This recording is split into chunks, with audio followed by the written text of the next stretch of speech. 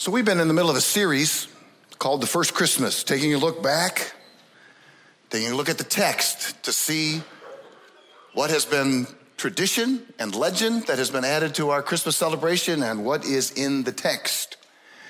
One of the most spectacular aspects of the Christmas story is the star that appeared to lure Magi from the east to a little town just outside of Jerusalem called Bethlehem. Since that first Christmas, that star never seems to have disappeared. Today, in silver and in gold, plastic, cardboard, or ceramic, it still crowns the top of almost every single Christmas tree around the world. In glitter and foil, it shines on as the single most familiar motif on most of our Christmas cards. And yet, the Star of Bethlehem has puzzled scholars for centuries who wonder what it really was. Russian Vladimir Zaitsev says the Star of Bethlehem was really a spaceship from a higher civilization carrying the cosmonaut Jesus into this world. Okay. Others dismiss the star as a myth or simply a literary device. Some argue it was miraculously placed by God in the heavens and is beyond any natural explanation. But many still continue to look for its astronomical and historical explanation. So as we get started, as we have done in the previous messages in this series, we're again going to test your knowledge of this well-known and seemingly very familiar part of the Christmas story, the Magi and the star. So most of these questions are true or false, and the good news is this is the last quiz you're going to have to take in this series. So, question number one, the star at Jesus' birth was prophesied in the Old Testament. True or false? And I got wise counsel this morning not to ruin this next song too bad, but how many things are wrong with the song title that Sam just played for us? We Three Kings of Orient Are. Third, the Magi arrived at the stable after the shepherds. True or false? Four, the Magi went to Jerusalem assuming a king would be born in a capital city and that King Herod would be aware of the birth. True or false? Five, the religious leaders Herod summoned told the Magi where Jesus would be born. True or false? Six, the Bible tells us that the Magi arrived on camels. True or false? Seven, when the Magi came, they saw Jesus and Mary, but the Bible doesn't mention Joseph as being present. True or false? Frankincense and myrrh are perfumes from tree sap that come in either powder or oil form. True or false? Frankincense and myrrh were considered to be more precious than gold. True or false? King Herod, accumulated his wealth by trading in spices. True or false? 11, the Magi did not tell Herod about the child as Herod requested because, multiple choice, A, the angel told Joseph to tell them not to. Mary and Joseph encouraged them not to. The Magi were in a hurry to get back. Or D, the Magi were warned in a dream. And 12, the Magi took the same route home as they took to Bethlehem. True or false? So let's examine the scripture and see what it has to say about some of these questions and about the answers that go with them. So we're in Matthew, we're in the second chapter. We're going to read together the first 12 verses. After Jesus was born in Bethlehem in Judea, during the time of King Herod, Magi from the east came to Jerusalem and asked, "Where is the one who has been born King of the Jews? We saw his star when it rose and have come to worship him." When King Herod heard this, he was disturbed, and all Jerusalem with him. When he had called together all the people's chief priests and teachers of the law, he asked them where the Messiah was to be born. In Bethlehem, in Judea, they replied, for this is what the prophet has written. But you, Bethlehem, in the land of Judah, are by no means least among the rulers of Judah, for out of you will come a ruler who will shepherd my people Israel. Then Herod called the Magi secretly and found out from them the exact time the star had appeared. He sent them to Bethlehem and said, go, search carefully for the child. As soon as you find him, report to me, so that I too may go and worship him. After they heard the king, they went on their way, and the star that they had seen when it rose went ahead of them until it stopped over the place where the child was. When they saw the star, they were overjoyed. On coming to the house, they saw the child with his mother Mary, and they bowed down and worshiped him. Then they opened their treasures and presented him with gifts of gold, frankincense, and myrrh. And having been warned in a dream not to go back to Herod, they returned to their country by another route. Okay, let's get started. Who were the Magi? The Greek calls them simply Magi apa Antolon, that is, Magi from the east. Magi were wise men. They were hakamin, the scripture says. They were well educated. They often specialized in astrology, in religion, in divination, in magic, in astrology, and in medicine. The term is used in the Old Testament to describe a pagan advisor to a king, to one of the king's counselors. So Pharaoh, for example, had Magi. Notice the close similarity between Magi and magician. They are almost one and the same in the scriptures, to interpret dreams. They were even able to intimidate or initiate some of Moses' miracles, to imitate them. And they were able to duplicate some of the 10 plagues. King Nebuchadnezzar, the Babylonian king, were wise men and magicians. As with any profession, some were good and some were not so good. Some were evil. Some, we might even say, were demonic. They were considered to be spiritual advisors who acted as ambassadors on behalf of the king. Like these Magi were sent by a king, or perhaps by multiple kings in a number of adjoining countries.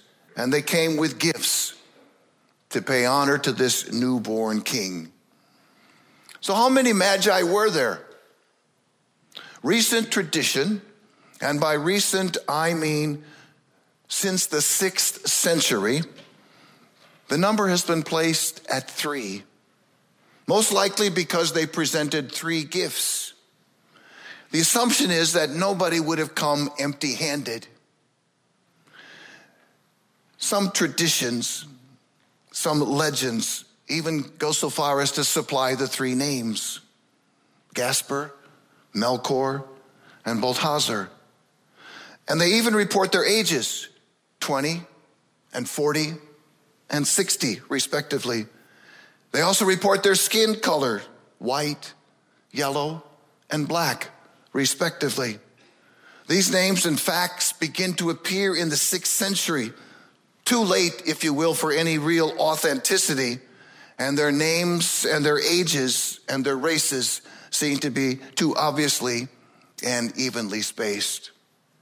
Earlier tradition, before the 6th century, making it much more authentic, if you will, places a large caravan of Magi, some numbering as high as 12. The truth is, nobody really knows at this point for absolute sure, but 3 appear to be way too few and not likely. The smaller number would show significantly less respect, certainly not the respect due a king who had a star in the heavens. Tradition also adds that Thomas, the apostle that went as far as India, was later able to find and then baptize the Magi into the Christian faith and to ordain them as priests in the early church. Later, the story goes, they were martyred, and presumably they were buried in Constantinople. Then during the 12th century, their remains were transferred to the Cathedral at Cologne in Germany, and they supposedly rest there yet today. Interesting. But the truth is, nobody really takes those claims seriously, and perhaps rightly so. So where did the Magi come from? Well, for most Israelites in Jesus' day, anything east of the Jordan River was considered to be east. East, going back to their places of origin, signified three basic areas that these people could have come from Sheba, from Babylon, and from Persia. All three places would put them in an area that you and I know today as Arabia. But that is about as far east as is plausible or even possible. Things like the Orient or even India are not considered to be a viable option. Persia, which is today's Iraq, is the first viable option. The term Magi is often considered to have originated in the Medo-Persian Empire. And the majority of the early church leans toward Persia. In fact, the reason invading Persians are said to have spared the Church of the Nativity from destruction in 614 AD was because when they got there, they noticed the mosaic over the doorway, over the entrance to the church, depicted Magi in Persian headdresses. Art in the 2nd century Rome catacombs also dresses the Magi in Persian garments. Early Syriac traditions give them Persian names. The Persian Magi were credited with higher religious and intellectual attainments, while the Babylonian Magi were sometimes considered to be imposters. The second plausible option is Babylon, that is today's Iran. The primary reason for thinking Babylon is that astronomy was more highly developed in Babylon than in any other country in that day, including Persia. And Babylon had a large Jewish community which would have known about the prophecies of the Old Testament. And then there's Sheba, today's Yemen. It was known for its wealth of gold and jewels and spices. And the truth is, it seems to have the most scriptural precedence. So, for example, Isaiah chapter 60 reads like this: "The wealth on the seas will be brought to you. To you the riches of the nations will come. Herds of camels will cover your land, young camels of Midian and Ephah. And all of Sheba will come to you bearing gold and frankincense and proclaiming the praise of the Lord." Or from the psalmist, Psalm 72. "He will defend the afflicted among the people and save the children of the needy. He," this is a messianic psalm, "will crush the oppressor. He will endure as long as the sun, as long as the moon, through all generations. He will rule from sea to sea and from river to the ends of the earth. The desert tribes will bow before him, and his enemies will be like dust. The kings of Tarshish and of distant shores will bring tribute to him. The kings of Sheba and Seba will present him gifts. May gold from Sheba be given to him." There's a third reference to Sheba in 1 Kings 10, the first couple of verses, and we'll get to that in just a few moments. So what about the star that the Magi followed? Balaam, a pagan wise man you may recall from the Old Testament, prophesied about the rise of a king in Israel and about a star. He says in Numbers 24, "I see him, but not now. I behold him, but not near. A star rises from Jacob.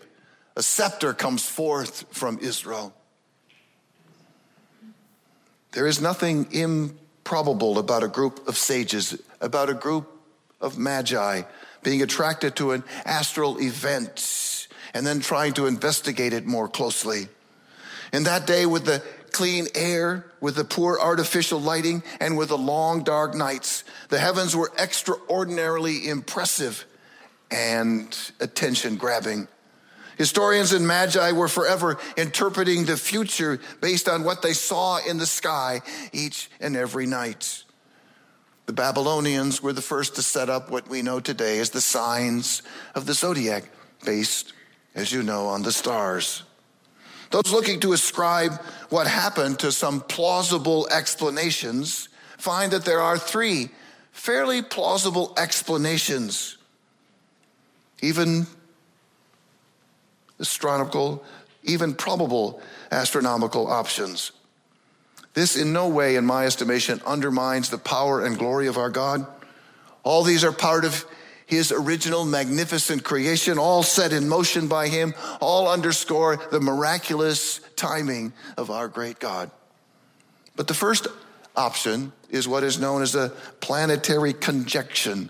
A planetary conjunction. Every 805 years, the planets of Jupiter and Saturn and Mars come into a repeated conjunction. One would have occurred approximately in 6 or 7 BC, very close to the birth of Jesus Christ. The planets would follow closely together in the night sky. In the months of May and September and December, they would conjoin. It is apparently quite a spectacular sight if you're looking into the heavens. But it is the interpretation that would have been most formative for the Magi. You see, the planet Jupiter was known in that day as the king's planet. It represented the highest god in all of the universe. So for the Babylonians, it was Marduk. For the Greeks, it was Zeus. For the Romans, it was Jupiter. The ringing planet Saturn was considered to be the shield and defender of Palestine. Uniting the two, putting them together in the zodiac, is a sign of Pisces or fishes. And it represents an epochal event. A divine and cosmic ruler was to be born in Palestine in the culmination of history. It's amazing that our God can even use pagan wisdom and understanding to bring light into a dark world. The problem is that those two or three planets never seem to become close enough to be considered just one star. But since the Greek word translated star, the Greek word is aster, simply means heavenly body, some believe it could also have been a comet. Comets in Jesus' day were thought to herald important changes in the world. With a pointing head and a long luminous tail, a comet makes a far more startling impression than just a planetary conjunction. In 1871, John Williams published a list of the comets based on Chinese records and indicates that there would have been a significant comet, comet number 52, which would have appeared in March and in April of 5 BC near the constellation of Capricorn, visible throughout the entire Middle East for a period of about 70 days, maybe. And then there is a nova. A nova is not really a new star, but a star that suddenly and dramatically increases in brilliance due to an internal explosion. No astral event is more spectacular. In the Milky Way galaxy, the last supernova that we're aware of was in 1604 and was so bright that it could not only be seen at night, it could be seen brilliant throughout the entire day. Comet 53, a tailless comet on Williams' list that appeared in March and April of 4 BC, was considered to be a supernova.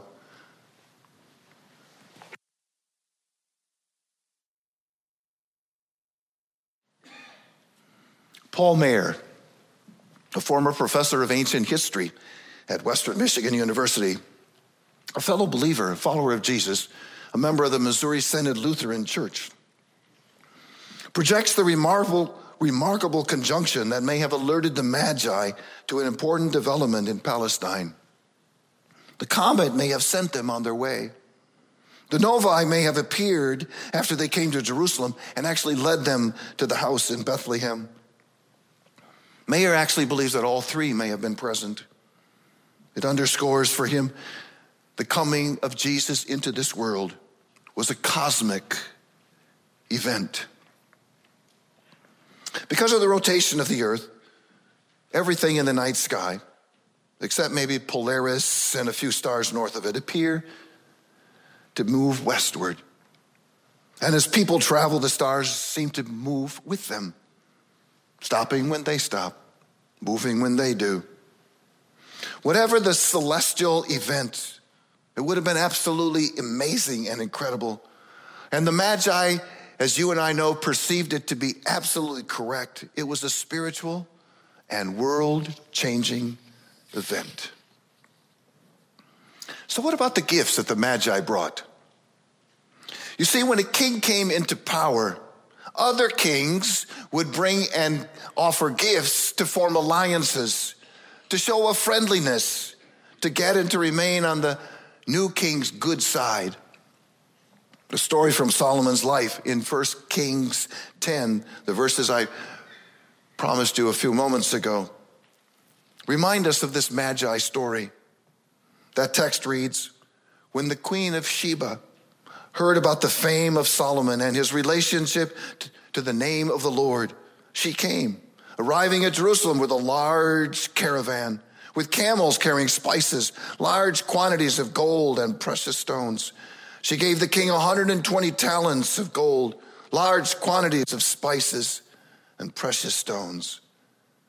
Never before were so many spices brought in. The Magi, Scripture notes, brought 3 gifts. The first gift, gold, was an expensive royal gift. Rich people possessed gold, and gold was mined in Arabia. Gold is said to underscore Jesus' kingship. Frankincense is an expensive, small, whitish spice in beaded or chunk form that is then ground into powder and gives off an odor like balsam when burned. It is found only in Arabia. Spices no longer seem all that precious to you and me today, but the aromatic oils were once considered to be far more expensive in weight than gold because of their rarity and their use in perfumes, in incense, in medicine, and in religion. Frankincense was burned on the altar by priests in the temple. The smoke and the resulting aroma would rise and was a picture of the prayers of the people. Fragrant gum, resin, burns as incense, and some say it denotes Jesus' future priesthood and maybe his role as the sacrificial lamb. Myrrh. Myrrh is an expensive, aromatic, orange-colored resin from a small, thorny tree in the Commiphora family, used in perfumes, anointing oil, medicine, and for embalming. It's also available only from Arabia. In biblical times, a king was not crowned in a coronation ceremony. No, he was anointed with an anointing oil, a blend of olive oil and myrrh. And the anointed king would be said to have an aroma, a unique mix, to indicate that he was chosen by God. Kings would continue to wear their fragrance to show their kingliness, in contrast to mere citizens or mere peasants. The psalmist says, God, your God, has anointed you with oil of joy above your fellows. All your garments are fragrant with myrrh and aloes and cassia. Song of Songs writes, perfumed with myrrh and frankincense, with all scented powers of the merchant. Behold, it is the carriage of Solomon. Myrrh would underscore the kingship of Jesus. Hebrew for anointed one is Messiah. In Greek, the word is Christ. On the cross, Jesus would be offered wine mixed with myrrh. Hours later, he would be buried with myrrh. He was our suffering servant. Gold was mined in Arabia. Frankincense and myrrh are harvested from trees found only in southern Arabia. Wealth and royal dwellers in these desert regions would naturally have gold, frankincense, and myrrh. The early church was well aware of this. Traveling and transporting these gifts 1,800 miles over dry, barren Arabian desert was dangerous. Not only because of marauders, but because of the lack of water, and would normally necessitate, even though the Bible doesn't specifically say, travel in caravans and by camel. These are extravagant gifts, gifts fit for a king. Herod, ironically, had gained much, perhaps even most of his personal wealth by monopolizing the regional trading of spices. Interestingly, these spices came without his control, without his supervision, without his governance, a hidden message that I think underscores Herod's lack of ultimate control. So the test, the quiz, here we go. Let's check how we did. The star at Jesus' birth was prophesied in the Old Testament. That is true, Numbers 24. How many things are wrong with the song titled We Three Kings of Orient Are? Well, 3. We don't know how many there are. 3 is a plausible, possible, but not likely number. It's not likely there were just 3. They were not kings, and they were not from the Orient. And then if you put down 3 things, maybe you put down 4. We is a little, I wonder what that means. We are. 3, Magi arrived at the stable of the shepherd after the shepherds. No, they didn't go to the stable. They went to the house. Matthew 2:11. Magi went to Jerusalem assuming a king would be born in the capital city and that Herod would be aware of that birth. That is true. The religious leaders Herod summoned told the Magi where Jesus would be born. That is false. The religious leaders told Herod, and Herod told the Magi. 6, the Bible tells us the Magi arrived on camels. That's false. The Bible doesn't tell us they did. They likely did, but the Bible doesn't say that. Tradition gets this one right. When Magi came, number 7, they saw Jesus and Mary. The Bible doesn't mention Joseph as being present. That is true. Matthew 2:11. Frankincense and myrrh are perfumes from tree sap in either powder or oil form. True. 9 is true. Frankincense and myrrh were considered more precious than gold. 10 is true. Herod accumulated much of his wealth in trading spices. 11, the Magi did not tell Herod about the child as Herod requested because the Magi were warned in a dream. Matthew 2:12. And finally, the Magi took the same route home as they took to Bethlehem. That too is false. When the Magi disappeared from history after their visit to Bethlehem, their likenesses and their cardboard cutout camels continued to lumber back into the nativity scenes year after year after year.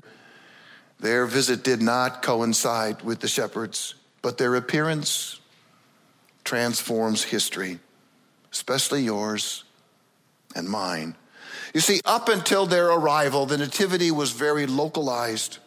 A few people from the lower class of a single nationality, likely even from the same lineage from David's, had been involved. Now with this new placed star in the sky, both the physical and the spiritual world were impacted. With the arrival of the Magi, rich Gentiles joined poor Jews. When the pagan Magi worshiped the small child, both the temporal and the eternal were transformed. This amazing story underscores the impact that Christ has and had coming into the world, both physically, visually, and spiritually. We may hear about the angels who appeared, but the news of Jesus and his coming shook the entire unseen world as well. Not only were angels telling the shepherds, but pagan magicians in distant countries were hearing about a powerful king who had arrived on earth. Those in the unseen world knew that Jesus would one day be king of all creation, that he was more than just human. Anyone would be that can set the stars in place. He was the Son of God. He would have authority over the entire seen and unseen world. It made the demons shake in fear. This great authority and power of Christ's coming was not just earth-shaking, it was also heaven-shattering. It rocked the entire universe, the entire created and spiritual world. This amazing story also underscores the impact of Christ's coming for the whole world, for you and for me, both Jewish and the Gentile world. The visit of Eastern sages has great significance for Christianity today. You see, the Magi were not only Gentiles, they were pagans. The fact that Gentile Magi came to offer the same adoration as the Jewish shepherds symbolizes the universal outreach of Jesus Christ. Isaiah says, "And Gentiles shall come to your light, and kings to the brightness of your rising." That's what Epiphany, January 6th, yesterday, is all about. Christ came, the light for the whole world, to transform everything, Jew and Gentile, rich and poor, visible and invisible. Where Magi come from is not nearly as important as the fact that people now come from everywhere, still today, to worship this king who was born in Bethlehem.